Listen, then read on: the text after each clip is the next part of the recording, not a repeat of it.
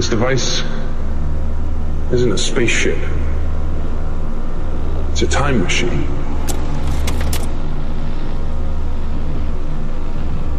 Goes backwards, forwards.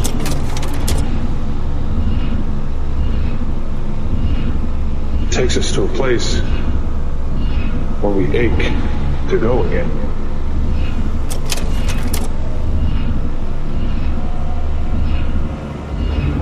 It's not called the wheel. It's called the carousel.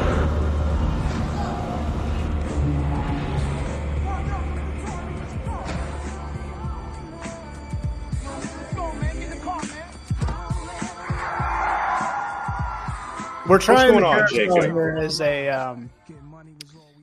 the carousel as a live stream that will also be later used as later posted as a podcast. We're just going to give it a shot. Awesome. Hawk. Okay, cool. Yeah, nice. All right. Well, hey, welcome to the carousel, Alex Garner. It's good to be here with you, Isaac. We've been talking now for a couple of months, and you've been a supporter behind the scenes of what I'm trying to build with this tribe of men. You linked me up with David at Hestia, which is awesome. And so I just appreciate all the support, in the relationship here over the last few months. Absolutely, man. I mean, it was great to discover you. I forgot exactly how I found you. But yeah, tons of alignment. I mean, a lot of people are familiar with you and talk about you. So you have a Twitter account called Lead Pacer. Yeah. And you also have a group that you're calling a tribe. And I know we want to talk about tribalism a little bit here and what exactly that means. But maybe we can start with, I think we both kind of have some agreements with being a little bit tired and exhausted with right-wing Twitter. So maybe we can start with that. Yeah. You've said right-wing Twitter is being a bunch of do-nothing barbers. Yeah. Which I think is a funny thing. So maybe we start with that. Yeah, well, I think there's been an evolution in right-wing Twitter, too, where you had, when Trump first emerged in 2015, 2016, you had people like Mike Cernovich, Milo Yiannopoulos, Gavin McInnes. You had a really interesting, motley crew of guys that, were really, they were prolific on Twitter, present on Twitter. And so it was a fun, irreverent time. I mean, that's part of it. It was a lot of, it was kind of lighthearted, like poking fun at people. And that was part of the Trump experience back in 2016. And I think those guys were really kind of thought leaders in jumping on board. And, since then, a lot of them have left the Trump train and moved on to other stuff, but a lot of them are still there. But I think there's been, with all of the deplatforming and shadow banning and just the changes at Twitter in general, a different kind of, kind of the anon poster has emerged. And I understand why a lot of people do that because, a lot of people out there have to make a living and put bread on the table for a family. And if you're dropping hot takes on Twitter and your employer catches wind of it, you're done, and then you've got to go on a completely different path. Your life trajectory just changed. And so I understand, why people do that. But at the same time, I think it's really good to put a face and a name out there because it tempers a lot of the things that you have to say. Now, I say this as somebody that's, just turned 40 years old. So, I'm a little bit different, in terms of the world I grew up in than a guy that's maybe in his mid-20s and he's been on social media, since he was in his early teens, and he's kind of living in this screen world, and his socialization skills are very different than mine because I kind of feel like, these older millennials, Gen Xers, even people kind of in the middle, millennial generation, were able to glean a lot of learnings from like the boomer generation in terms of, mentorship and coaching and, how to comport yourselves in a professional environment. And I think there seems to be some kind of a different kind of socialization with people that are under the age of, let's say, 27, 28. And I think that Twitter has really kind of been the people that have survived all of the platforming and come, some cases they've been banned and come back many different times. And in other cases, they've been able to build substantial accounts.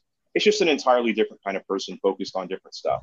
And the thing for me is, while I've learned a lot, from some of these guys, I also think there's a lot of repetition. And if you really want to, and I think you need to understand like the context here. Like, memes are fun. It's great to have guys in a group chat that you have commonality with. But if you want to change something in a fundamental way, you do have to go build from scratch. Like, that's where we're at right now. Like, all of the valuable institutions are basically spoken for.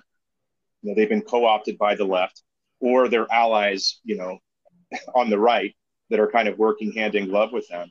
But you really are going to have to build something from the ground up. And I believe that tribes is really the way to do it. Now, that's very difficult to do because I think that that's really the old way. Like, that's the way things have been done since the beginning of, time immemorial, are, tight-knit tribes, oftentimes ethno-religious groups, that people are born into. And that's really how people survive and in some cases thrive, right? But I think that we've really gotten away from that, and people kind of look at themselves as an individual economic unit that has to go out and look out for themselves, and there's really nothing to fall back on. And so I think there's been like this atomization that's taken place where the whole concept of tribes can be foreign to a lot of people. And what tribes to me is about, it's a brotherhood of sorts. It's people that you're meeting with in person regularly, and it's not just being online and having online friends. And I know some people have been able to make that transition and actually meet in person. But if you're not meeting in person, it's very hard to evaluate somebody's character and what they bring to the table, right? And I think that's one of the reasons why, there's a lot of, scamming and misdirection and things that go on Twitter, are that, people are really good at knowing what to say. And they can do it in a digital format where they're not going to really get checked person to person, and and it's difficult to know, and what you really have to do is get face to face with somebody. And men know how to, men have a way of measuring each other. And when you get face to face with somebody, there's all kinds of things you're going to pick up on regarding body language, facial gesticulations, hand movements, just somebody's general energy that they're putting out there. You can kind of get, their eyes, where their eyes going. You can start to take note of that and get an idea of like who this person is, and what are their life experiences. And that's really how men relate. And I think we've got to get back to that. And that's what I've been focused on building with this tribe. We just had our first meetup in Miami, 2 or 3 weeks ago, and we were able to get something like 17, 18 guys that either some of them were based in South Florida, or some actually, we had one guy fly in from the West Coast, from Tijuana, Mexico. We had guys coming from Salt Lake City, from North Carolina, really all over the place. And it was a collection of guys that all kind of have this, base understanding of the world, and realize that it looks like we're in a post-political reality in America, at least from a national electoral politics standpoint, and that we need to start thinking differently and form these associations. Because not just because it's fun, but because it'll be entirely necessary at a certain point. And so I've been kind of preaching this gospel over the last, probably 6 months to a year, and building this group and I feel like this is really a lifeboat, and I'm trying to grab other people that they see what I'm, tweeting, and they're like, okay, this resonates with me. I get it. And I think maybe this guy can be somebody that I'm associated with. And I like the other people that are in this group. And, we've got a group of about 50 guys so far, and our retainment's pretty high. In most cases, when people stick, but when someone, wants to head for the exits, it's really the right decision, because they're just not, this isn't the right environment for them, or maybe they're just not tribal material, which I think is the case with a lot of folks, is that they want to, we're not looking to recreate Twitter. This isn't like a private Twitter. And that's something that I've been, in very intentional and cultivating environment where we're talking about things that aren't going to play well on Twitter, or just the dynamics of the conversation don't fit within the format of Twitter. So that's a very long-winded answer to your original question. I went all over the place. So do you think in another time you would have been like a Viking raider type? Like would have you, because that's tribe, when you have tribe in your mind, you think of kind of like, Indian tribes, raiding societies, basically, I think is what you think of when you say tribes. Do you see yourself in that way? Like in another time, would you have been a warrior? I don't know. I mean, I think I think in terms of the word, sometimes people get thrown off of tribe. You could say community. You could say group. I like the word guild. And honestly, we've had different iterations of the name. I mean, the name Base Brotherhood is a name that I have available in terms of the domain, and branded materials. But the word base is just, showed up on an FBI list on, things that far right-wing people are using, which in a way makes me say, you know what, to hell with it. I'm not going to let that word be co-opted by people that don't really understand it and vilify anybody that uses it. But at the same time, it's also a potential hazard to people that are members of this. And it's my job as the leader to not put anybody in harm's way. Right. And so we're still kind of sorting through the name, like what do we want to run with here? I'm not exactly sure, but I kind of think of it as a guild. And, it doesn't really need to have a game right now. Like I just, send people to a personal website and they can, read what we're about and kind of get an understanding. And if they're interested, they can sign up for a month or they can sign up for a full year. People that sign up for a year are just more committed across the board. Some people financially, they just need to be month to month, but to go back to your question, it's hard to say.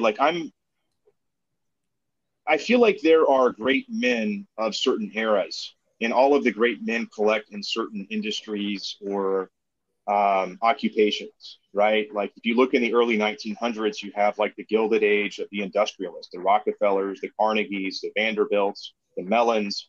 There's some of the big financiers that work with those guys, but those are the people that really built a lot of the foundations of modern day America. And then you go into the Great Depression and you have FDR is really, the king of America, for a very long period of time and somebody that was able to reshape the country. Then we go into World War II and it's really about politicians and generals, that carry us through that time. Then we get into, JFK and the space race. And so we have like astronauts and people that are aviation pioneers like Chuck Yeager. That's where a lot of the risk taking was and the people that are driving society. Then we, get into the late 60s and we have the emergence of the artist, Woodstock 69. And we've got, something very different, a countercultural movement that really takes off around that same time we're going to space. And I think that's, Peter Thiel talks about this, that's really when our aspirations went from like outward and exploring space and the universe to more of like the inward pursuits. And we're kind of stuck there in a certain way. And I feel like really since then we've had the artist era, then the entrepreneur era that's really focused on tech, starting with like hardware, software, then going into social media, maybe AI is the start of something different. But really the entrepreneur for the last, I think, 30, 40 years, that's been like where a lot of the great men where they are. I do think we're undergoing a period right now where there could be a new kind of great man. It's not just the entrepreneur. It could be somebody that's like a cult leader or tribal leader. I think you look at somebody like Trump and Elon Musk. Elon Musk is much more than just a businessman and an entrepreneur. He's a transcendent figure on a global basis. And I think Trump is somebody like that too, maybe Kanye West, but these are people that can move the Overton window. They can change the dynamics of the conversation, right? Well, I think what's interesting about it's a very fascinating point you're making, and I'm right on board with it. That every era is defined by its great men, and great men in any given era kind of drawn to certain things. And I think it's true that our era has been the tech entrepreneur, not just the entrepreneur, but the tech entrepreneur. Yes. It's Jobs, Bezos, who I think is actually underrated somehow. And then, of course, Musk, and I think you're really actually right that Musk, Trump, Kanye kind of represent transitional people. Like they're not a pure, Bezos and Jobs are just pure, total, archetypal, tech moguls. Yes. But all three of those guys are really like moving to something else. They're not it's tough to think of Musk as just a pure mogul. It's true. It's like he really is kind of like something else because he's an activist. I mean, he's an activist as well. And I think you're right. Earlier on, you said the word post-political. What did you mean by post-political? I think something happened after the 2020 election. I think that Trump got people excited again that are more like on the right or independent minded. He really broke the frame in how politics is supposed to work in America. And this was preceded by Brexit, the year before. That was something that was shocking to a lot. It shocked me. I'm like, wow, this is possible. Like these populist movements can actually do something. Like you can change the course of the political trajectory in that country. And then Trump came along and he got people excited again. A lot of us, people that had kind of checked out and believing that America was still capable of great things, he brought them back in. And that wasn't supposed to happen, and then COVID hit.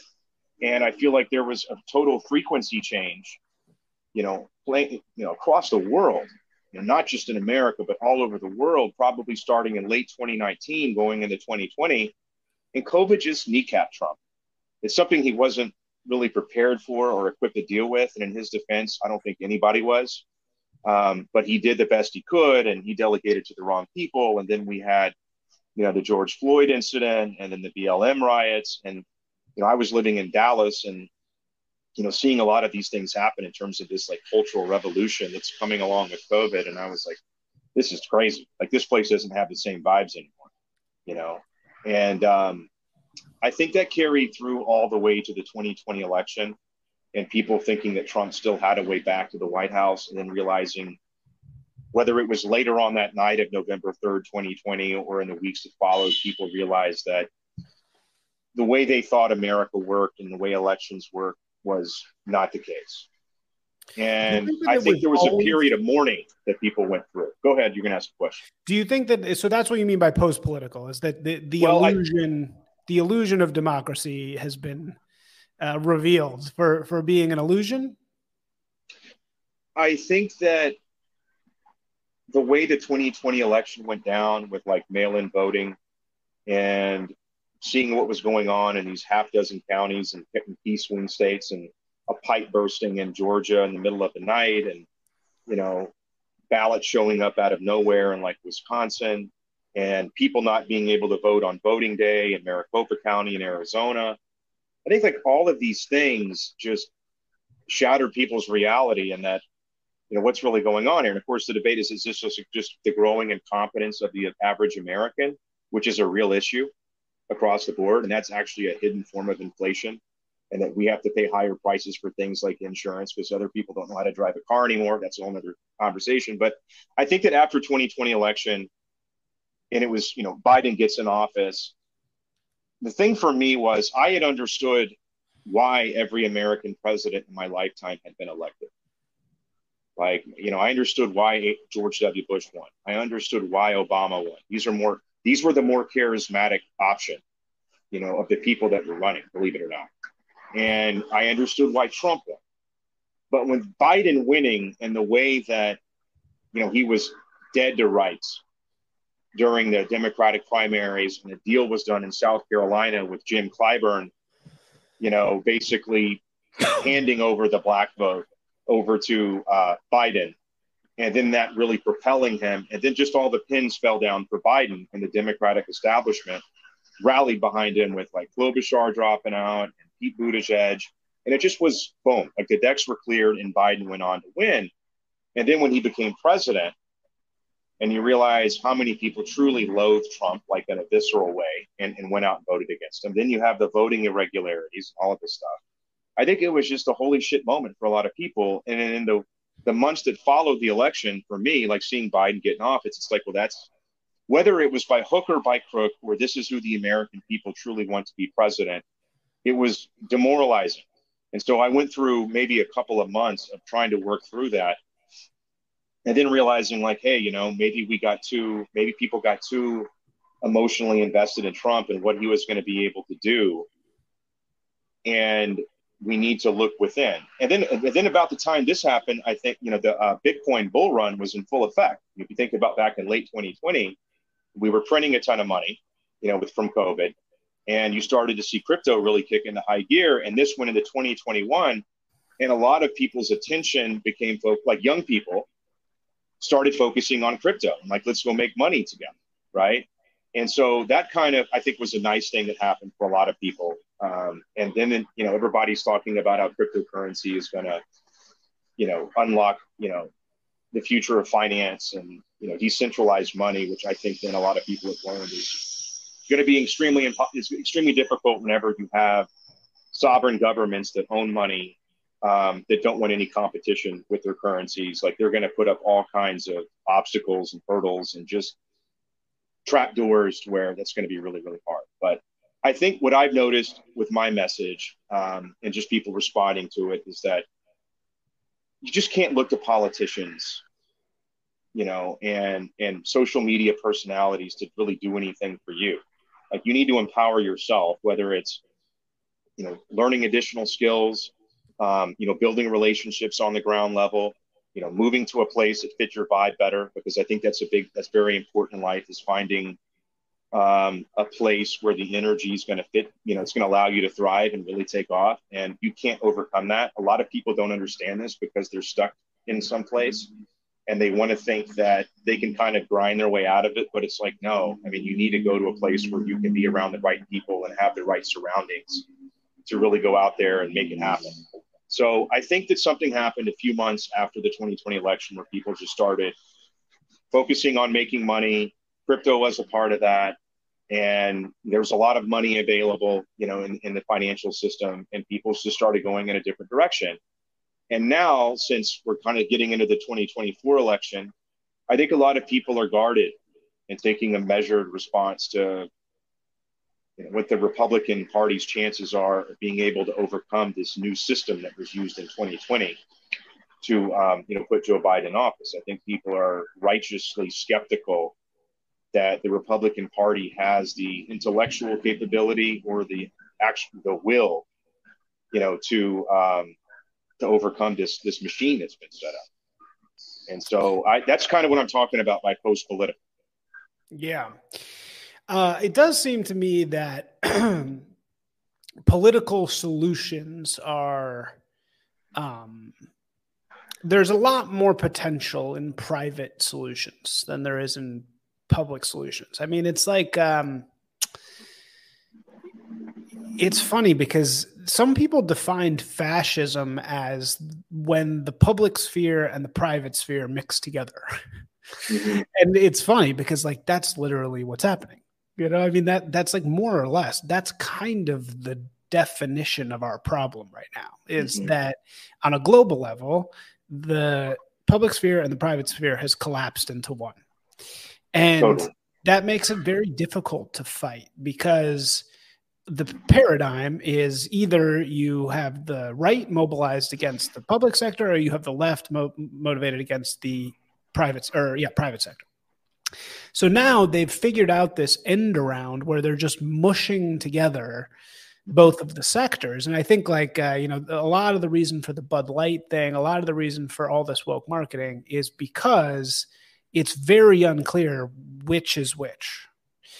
And it seems to me that fighting that beast, there is still so much more potential to fight it in the in the private sector than there is in the public sector. Like, you are still allowed to start a business, right? Yeah. You're still allowed to do that. You can't build it the way you want to. You're not allowed to have it be man. You can't not hire people of any kind. You have to hire whoever they want, blah, blah, blah.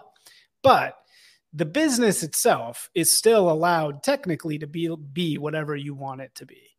And I think that that's really powerful. And I think that that's ultimately what will allow us to win, is building businesses that function. But on the other hand, I think you're right that it's like the moguls of the past, as you put so well, the industrialization era where we had Henry Ford and moguls, and then more recently, we had the tech version of that. It's like, since our enemies have become mushed, it's almost like we're also going to become mushed. Like we're going to be in fighting them. We're going to also have this kind of weird hybrid. Like, it's not going to be like total business. It's going to be like tribal business, basically. I mean, that's really what we're talking about. That's what Will is. My company, Will. It's actually funny you talk about the word based.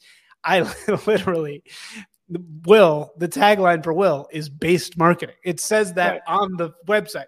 It says that on everything. And, I made that like years ago. And now the FBI comes out and says you can't use it. And I'm like, what am I supposed to do here? I'm supposed to like not use it because the FBI said so? Like, I mean, give me a fucking break. Like, that's what could be more anti-business than like not using a completely innocuous word because the FBI tells me not to. So it's like, of course I'm not gonna. I mean, like, I realize it's a risk, but I'm not gonna fucking change it. Like, fuck no. Good. Yeah. No, but it's the thing. There's a couple of things here I want to hit on. Is centralization, as much as people don't like that word, America is a really interesting country in how power is decentralized in certain ways, which, Curtis Yarvin talks about with the cathedral. But in terms of supply chains and consumer options, it's incredibly centralized. And that has given us an abundance of options that no other country has. When you go into a grocery store on Amazon, like the things, like the consumer choices that you have available to you are unprecedented in human history. And so the issue is, breaking away from that is entirely necessary if we want to transact together. Like, because I believe that money is energy. It's a transfer of energy relating to a perception of value, right? And so if we want to transact with people that have the same values and believe in the same things we do, that's kind of a different model. And we're going to have to find ways to get stuff to people. But it's really out of necessity, because if we're going to use these like centralized platforms or large retailers, they're not going to let us really access the market the same way. And there's not only that, but I think this is something I have not heard anybody else talk about. And I want to say it here is, the era of cheap money is over. There may be a blip where like interest rates go down for a minute because we have to do it, stimulate growth, and then they go up again. But like the era of, really in the 90s, all the way through 2020, you could say 2008 to 2020, in terms of, really changing how, we're printing money. But that was an era where companies had access to capital and were able to go build and scale businesses at very favorable valuation models and be acquired by large companies, because everything was so centralized, but they could, like Whole Foods did it, in the grocery business, very small player, but would allow for a guy off the street to walk in and sell his granola bar or her fresh squeezed juice or some kind of organic facial, whatever it is. Like Whole Foods really changed the game. And then all of a sudden the Krogers and Walmarts and Targets and Publixes are like, wait, we've got to start thinking like this. And so like you had all these companies that were able to go out and access distribution and go raise money from angel investors. Then there's VCs. And this is, that was a really great era. But now I think it's going to be a lot different. And I think in the era of higher interest rates, it's going to be, it's going to be harder to start up, like access capital as a startup and be able to get the kind of margins that you want as commodities are more expensive, and be able to go sell the Coca-Cola for $1 gazillion. I think that era, I'm not saying it's not going to happen, because it will happen. I'm saying it's entirely different, route to market now. And also in terms of like celebrity backed brands. Like if you want to do like an alcohol product or really almost anything that's food and beverage, you need to be celebrity backed. And it used to be you could have some guy that was, making granola bars in his oven with his dad. I actually know a guy that did this in Austin. He was able to, he sold the General Mills and made a ton of bucks, started another company, raised money.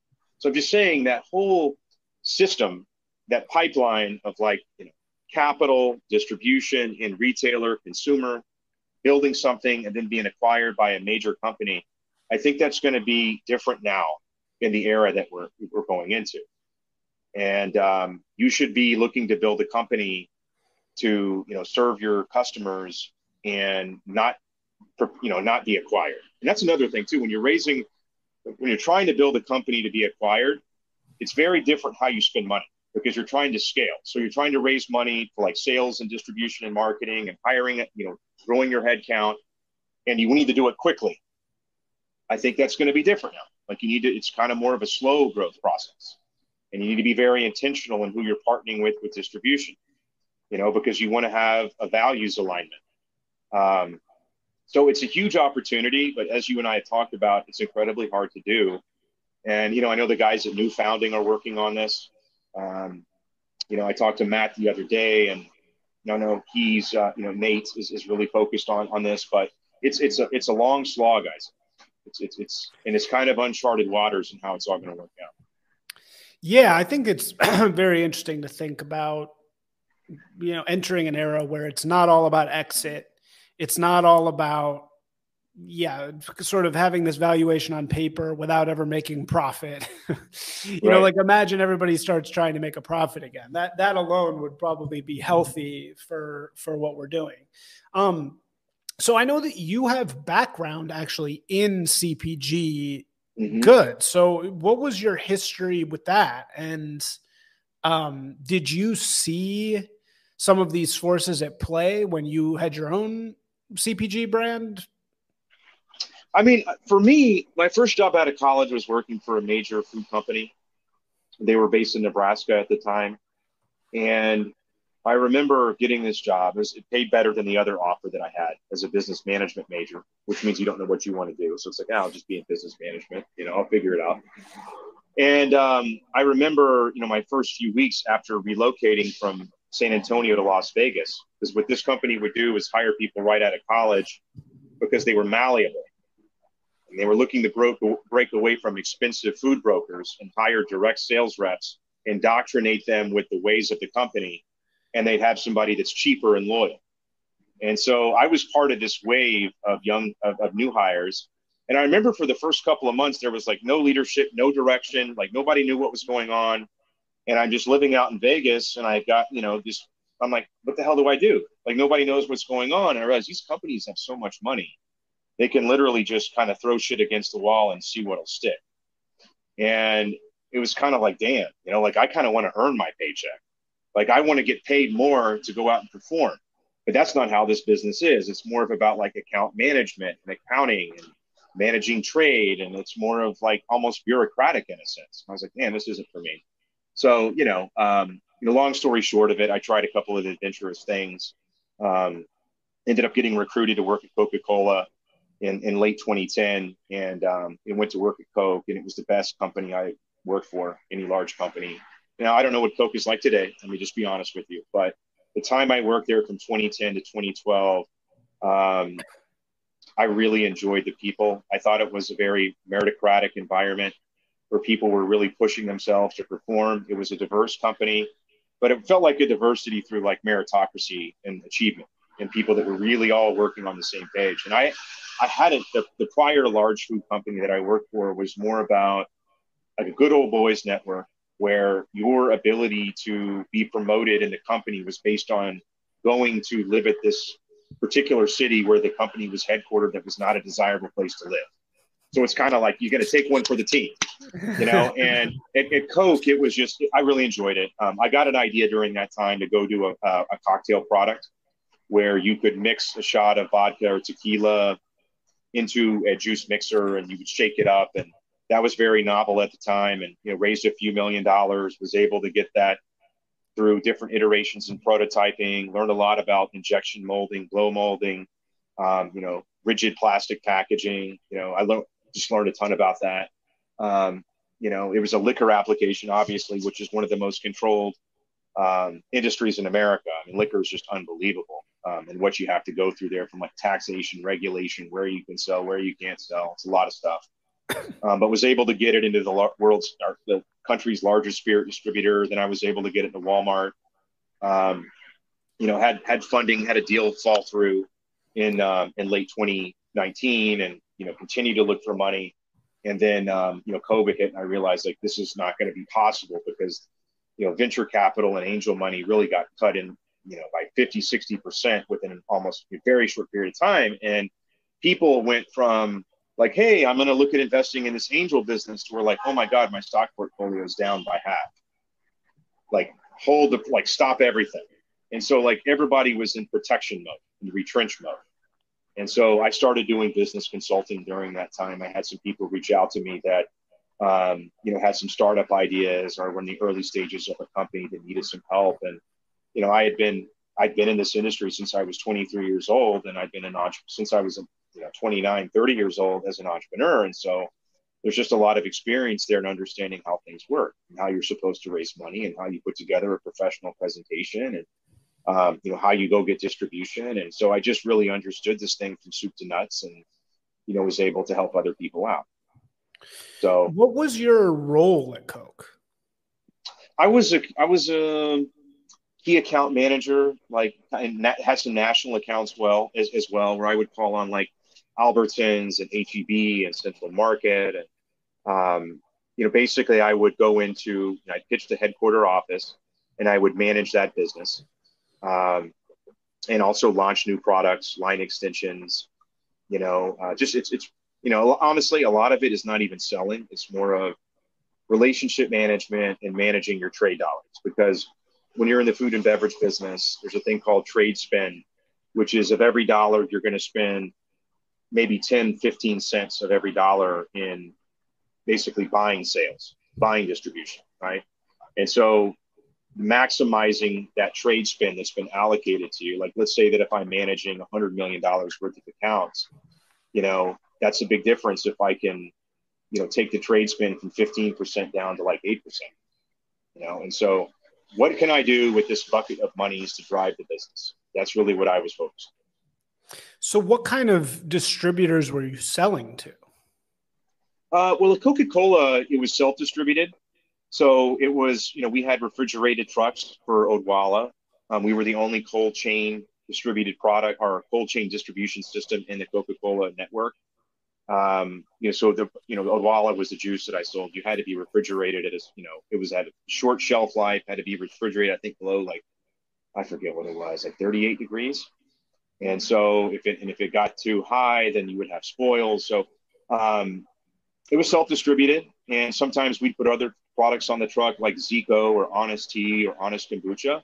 So that makes it easier. Whenever I went off and did my own thing, I had to go find new distributor. It's a whole different distribution network. So a lot of the relationships don't carry over. They don't carry over at all.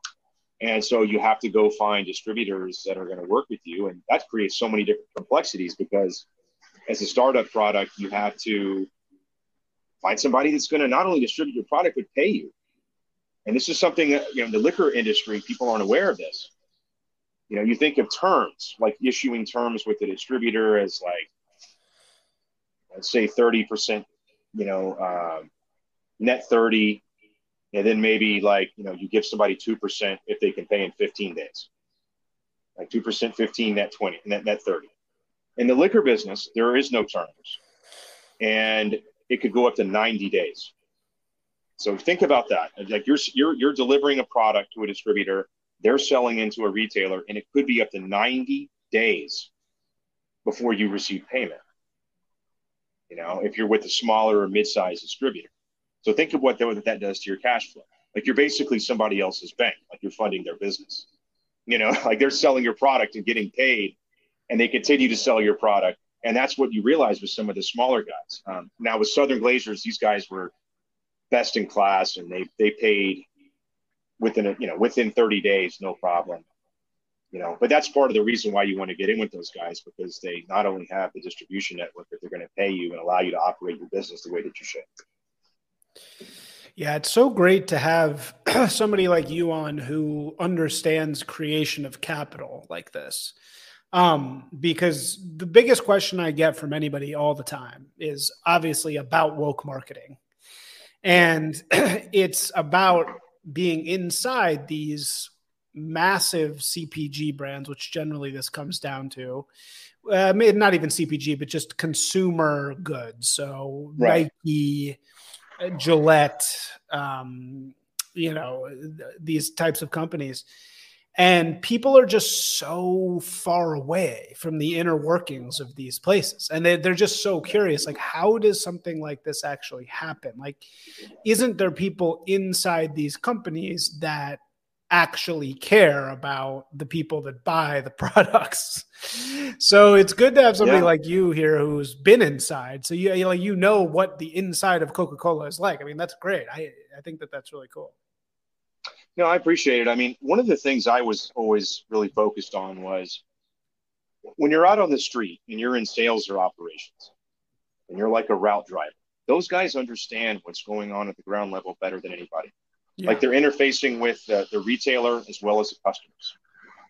And then when you go back to the headquarter office and you see the people in the marketing department and you hear their ideas, there's this huge disconnect oftentimes.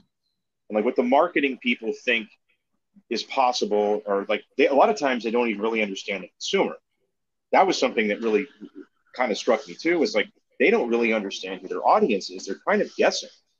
And when that kind of thing, whenever you realize that's what's going on, it's like your days are numbered. I mean, by the way, Odwalla, which I love, I hold dear to my heart, is a great company with a great brand ethos, has since been shut down because Coca-Cola didn't really monitor it and love it and give it the kind of handheld and holding that it needed as that kind of brand.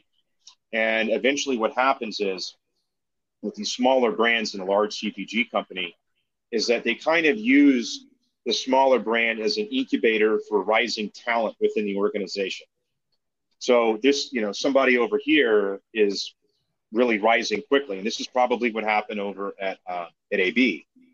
With this lady, I forget her name, Hallie, I don't remember her name. Alyssa. Alyssa, yeah, Alyssa. Alyssa Heinerschneid. Heinerschneid, yeah. Heinerschneid. What happened with Alyssa?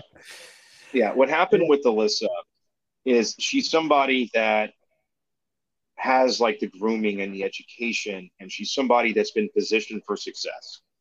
And they're looking for people like her in these organizations. Like this is somebody that is,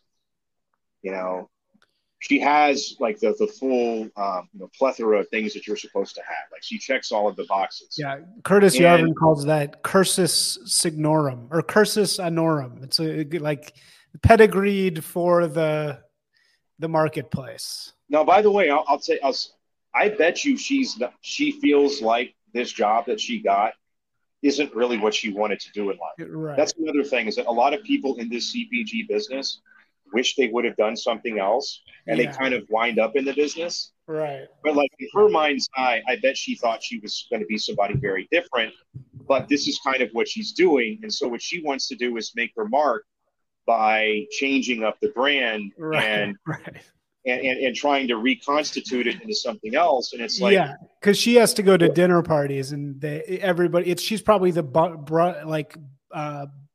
brunt of everybody's joke, right? I mean, it's like every dinner party she goes to, they go, "Oh, Bud Light, Alyssa, she's the big Bud Light gal, Well, she probably wished she would have gotten into politics or some kind of social activism. Right. Yeah.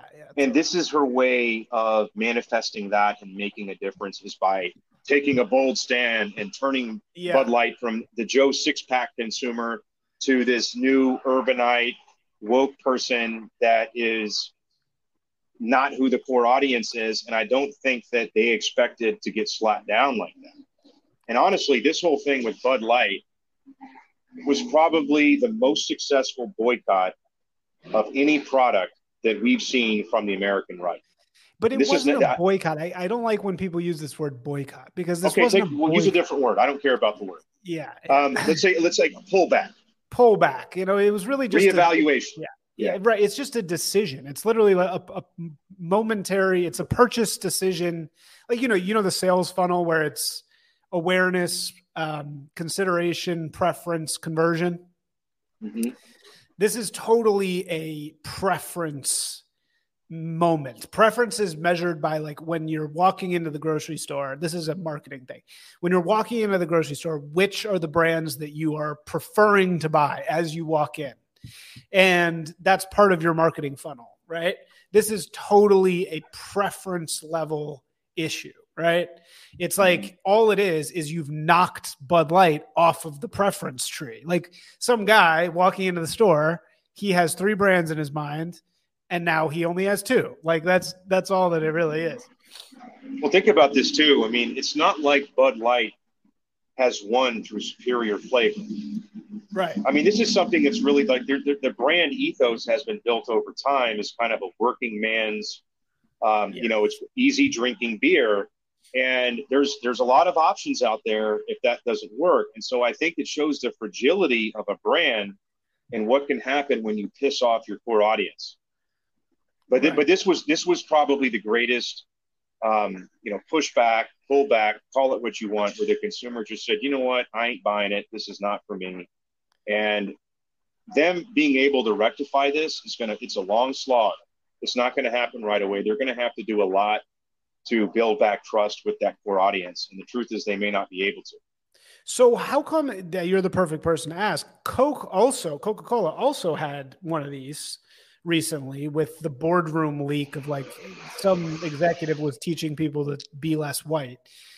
That caused an issue. People were boycotting Coca-Cola, but it didn't seem to have the same impact. So why do you think that is?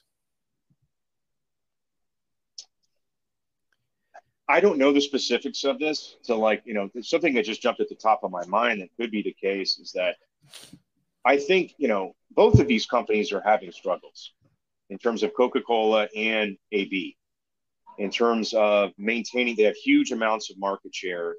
And I can speak, from experience that North America is not a growth place for Coca-Cola. I mean, people are moving away from soft drinks in general.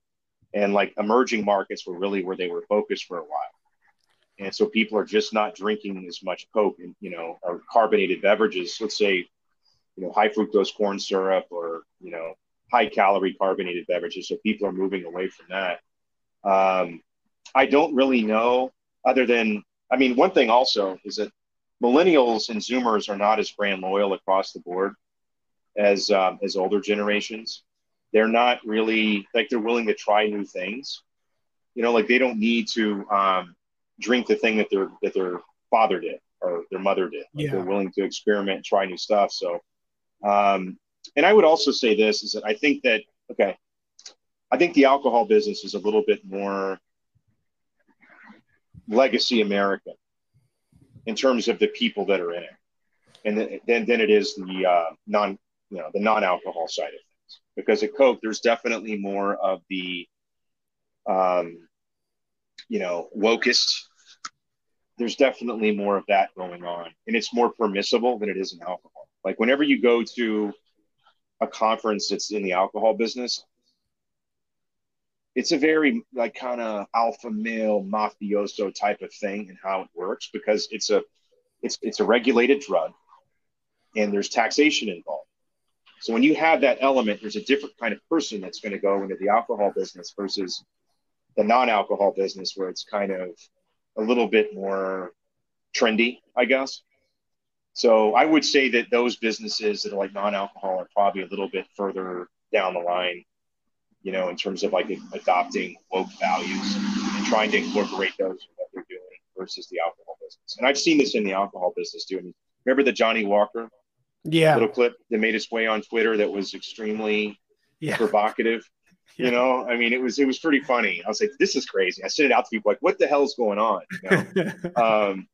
But it's like, that's a little bit less common than what you'll see in non-alcohol. Okay. So I think it was just kind of a perfect storm thing. Like, I think it was also the consumer, it took a while for the message to get to the consumer, right? Mm-hmm. Like, because they do such a good job clogging every single mainstream channel that it's taken a long time for like the actual working class people that drink the stuff or that buy the stuff. It's taken them a long time for the message that this is happening to get to them. Right. Like, so I think they needed to be hit with it. Like it's an effective frequency thing. I think they probably got like hit with it 4 times before and they're like, what? Why should I be paying attention to this? And then the Bud Light one was just like the 7th time or whatever. And they were like, oh, okay. Yeah. Fuck Bud Light. Like, yeah, I don't want this at all. Right. Yeah. Well, there's also, I mean, in terms of the Bud Light, there's a lot. That woman and the way she went about things and all of the media that she had done and things that she said and like pictures from her back in college, there was just a body of work that worked against her. Yeah. Yeah. Totally. You know, I don't know what happened in the Coke situation, but people look at this woman and they hear what she's saying. They're like, I know this type and I don't like it. Yeah. And that's part of the issue. Now, she's on a leave of absence. I don't know what's going to happen with her. I mean, I would assume she's going to get taken care of with severance or be a reason. What will probably end up happening, I would think, is she'll leave the company. She'll be taken care of financially. And then she'll get a job at something that's closer to like what she really wants to do, which is like social justice within consumer brands. Right. You know, but will she get another shot at like a Fortune 100 company or a major company in this space? I kind of doubt it. She'll move to the DIB section, which is now what they call it. The DEI is now DIB. Okay. I didn't even know that. I was okay. It's belonging. It's now diversity, inclusion, belonging. Yes, yeah. You have to be belong.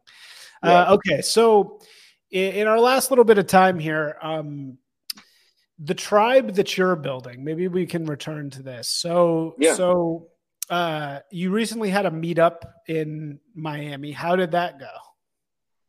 It was amazing. I knew it was going to go well because I've gotten to know these guys over the course of weeks and months, and some of them I've even known for a couple of years.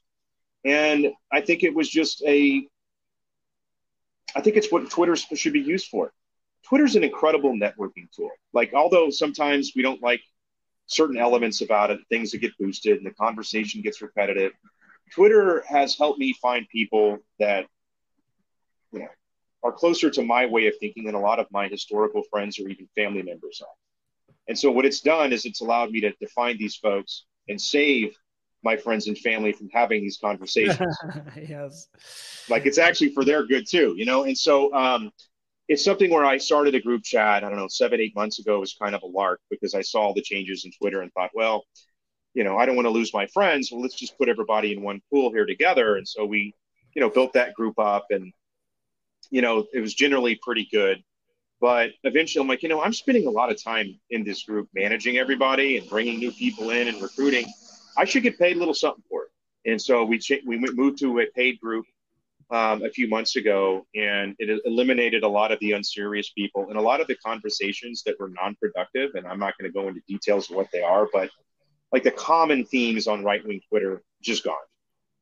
You know, and so we were able to, we talk about the classics, different languages, you know, philosophy, history, societal trends, sports, relationships, just all kinds of things. And we've really got a powerful group of guys, or like, again, about 50 members so far. And I'd like to do more to market it, but I don't know if it's going to help that much because we're really going after a certain kind of guy that's probably, you know, top 2 or 3% in terms of intellect and certain things he wants to talk about. So the next thing was, okay, it's great we're all here together. You've got some skin in the game. You're paying a little bit of money to be here. Let's do calls every other week. And so we do a call. We have a business group and we have a main group. And so we're doing a call every week, you know, anywhere from like 5, 6, 7, 8 guys. And then I'm like, okay, we got to meet in person, because if you're not meeting in person, then you don't really know what you have. And so, and that was always the goal. But it was just more of like me setting a date and saying, okay, we're doing it in Miami. Here's when we're doing it. You've got to, you know, here are the requirements. And I'm going to make it easy for you in terms of looking at Airbnbs that can accommodate multiple people and like arranging for transport and like making it just easy for getting a boat. You know, we had a yacht. We had an 80-foot azimuth. A friend of mine owns. And he let us use the boat for like 4 or 5 hours at a very low fee. And like people were blown away by how badass this boat was. Did you get any girls on the yacht? We had some, yeah. Yeah. Like we didn't, I mean, and I told the guys, I said, listen, you can bring your girl if you want. Like, this is not going to be like, we've had enough of each other. Over the course of 2.5 days, I think everybody knows where they stand. Right? Yeah. So we went out on the boat. The night before, I gave a presentation on what I want to do with the group. We had James Kirkpatrick of VDare give a really nice presentation about the value of tribes. And he actually was dressed like in a suit with like a, what do you call it? Little pocket square. I mean, and he gave like a true, like no notes, no deck, just from the heart. Oh, wow. And it was really nice. It was really a wonderful thing. And then we had another group member, Physiognomy Dan, who does physiognomy assessments. Yeah, I've seen him. Yeah, and he gave a great speech about his dream of starting up a school for talented young men that are intellectually gifted, and how a lot of these young men today are kind of falling through the cracks. And we seem to be in a society where, people are picked more on their like political affiliation or ideology or their identity than, really prioritizing people that have true capability. And that's going to make society weaker across the board. And so he went into a really nice presentation. We had great question and answers. So it was something that was like fraternal.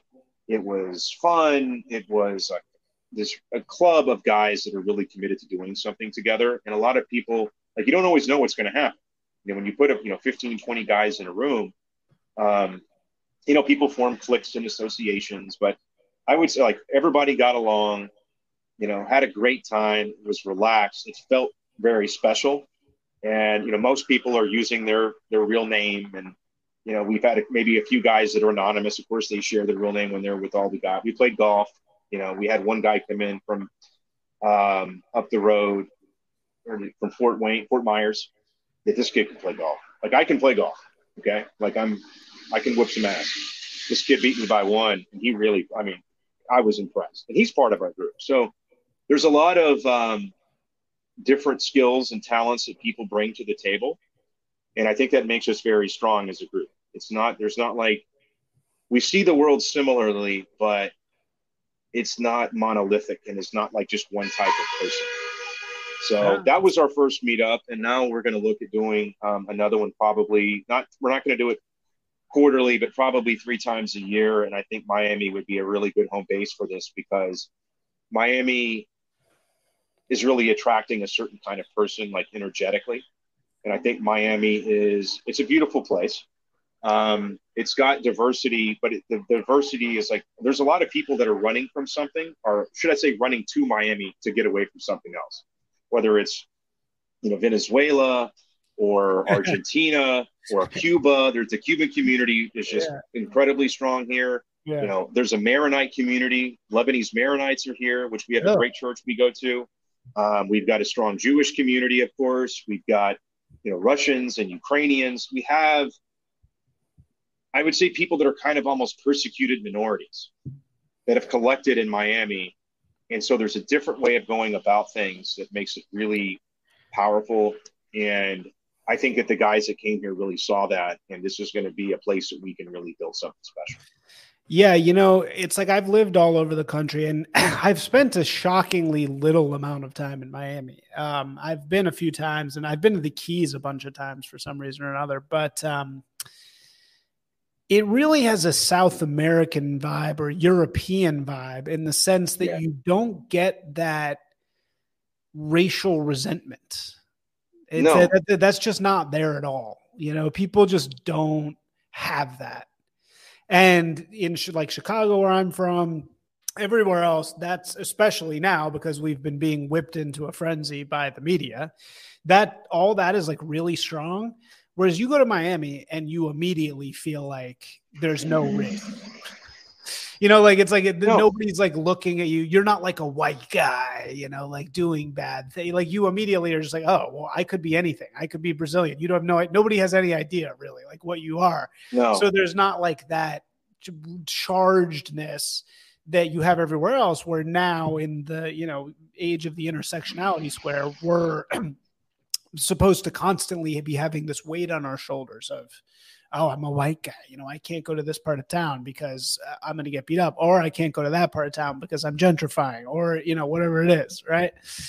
And so that was really, really refreshing. And then also there was just an overwhelming feeling of, and I don't know if this is the South American thing or just the based thing, but like, it was like people are like talking to each other, you know, like Yes. they're meeting each other. They want to talk. Like if you're just sitting in a place, somebody's going to like walk up to you and like start a conversation with you, you know, which was just such a great feeling. Like that's how I remember the night I moved to New York City. I moved to New York City right after college, 2007.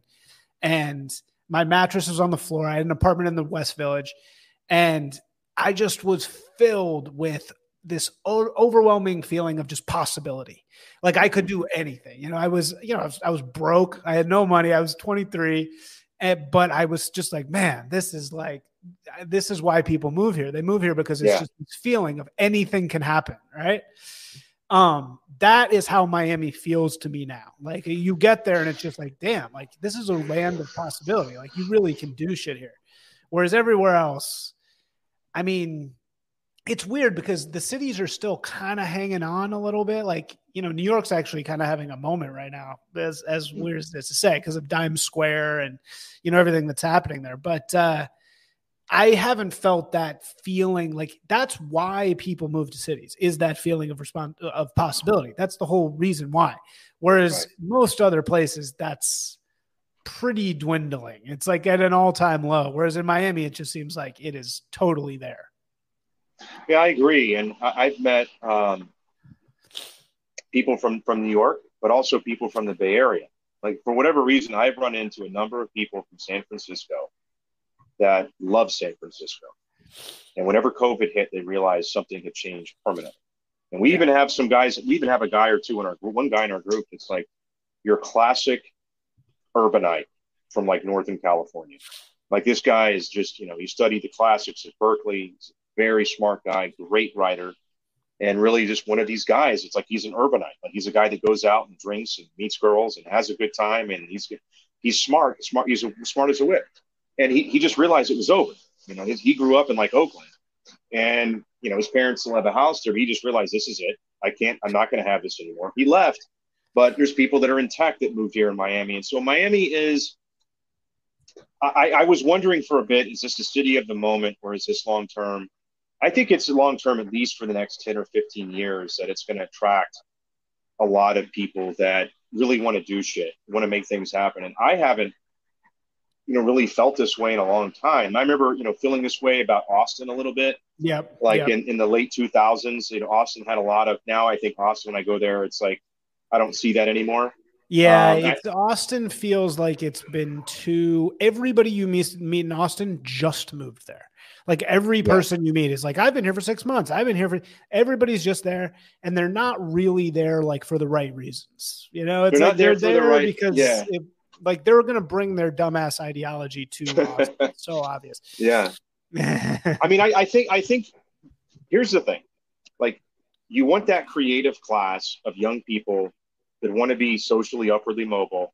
Like they want to make money. They want to work really, really hard. And you want to find a way to bring that energy to a city.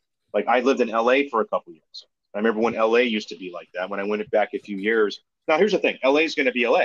It's going to have people building, you know, multi-$10 million mansions in the Hollywood Hills because it's prime real estate.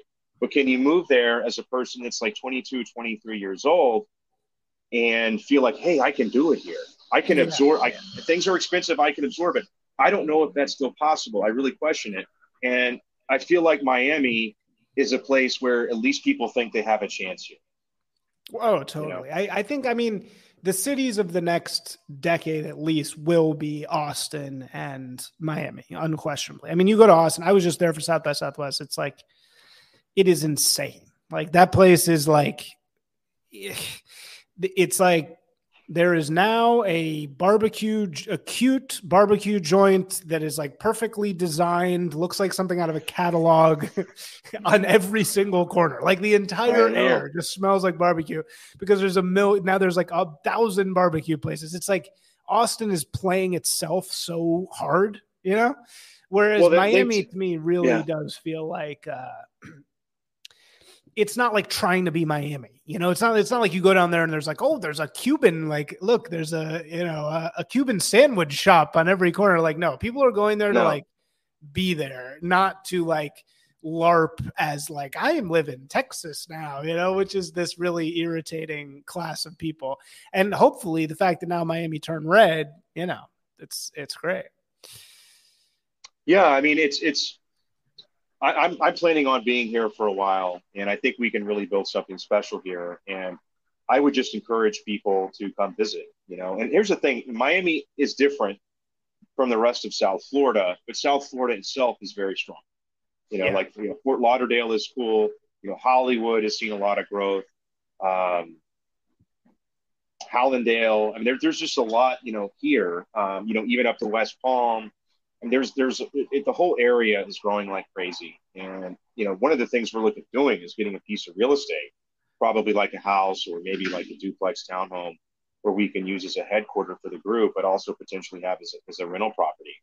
And, we know that, the consensus is over the next 20 years, this place is going to 4 or 5X. Like it's going to happen. And if you look over the last year, Miami has been the greatest appreciation in price of any market over the last 12 months. It's like something like 6.5% over any other market. Now you could say, well, that's not really optimal for, well, it depends on what you want to do, Isaac. Now, when you look at what property, people think, oh, Southern California is too expensive. Which market do you think has seen the most price appreciation over the last few decades? It's like Southern California. It's like New York. I mean, the gateway markets may not be managed properly, but there's something special about them that's going to continue to hold value because everybody wants to move there. And it's not just Americans, it's people all over the world. People all over the world want to move to Miami. They want to move to Southern Cal. They want to move to New York. So you've got a global market there that if you're able to buy into those places, you're going to see something really good, in terms of it'll be a worthwhile investment. Awesome, dude. Well, thank you so much for joining. Unfortunately, I gotta go now, but dude, I really appreciate this. We'll put links to everything that you're doing in the comments, and yeah, man, I'll be seeing you in Miami soon because I'm trying to make that happen sooner than later. We'd love to have you here to visit or stay permanently, and it's good to talk to you, man. I appreciate everything you're doing, and we want to support you any way that we can over here. Totally, man. All right, see ya. See you, brother. Take care. Bye-bye. Oh.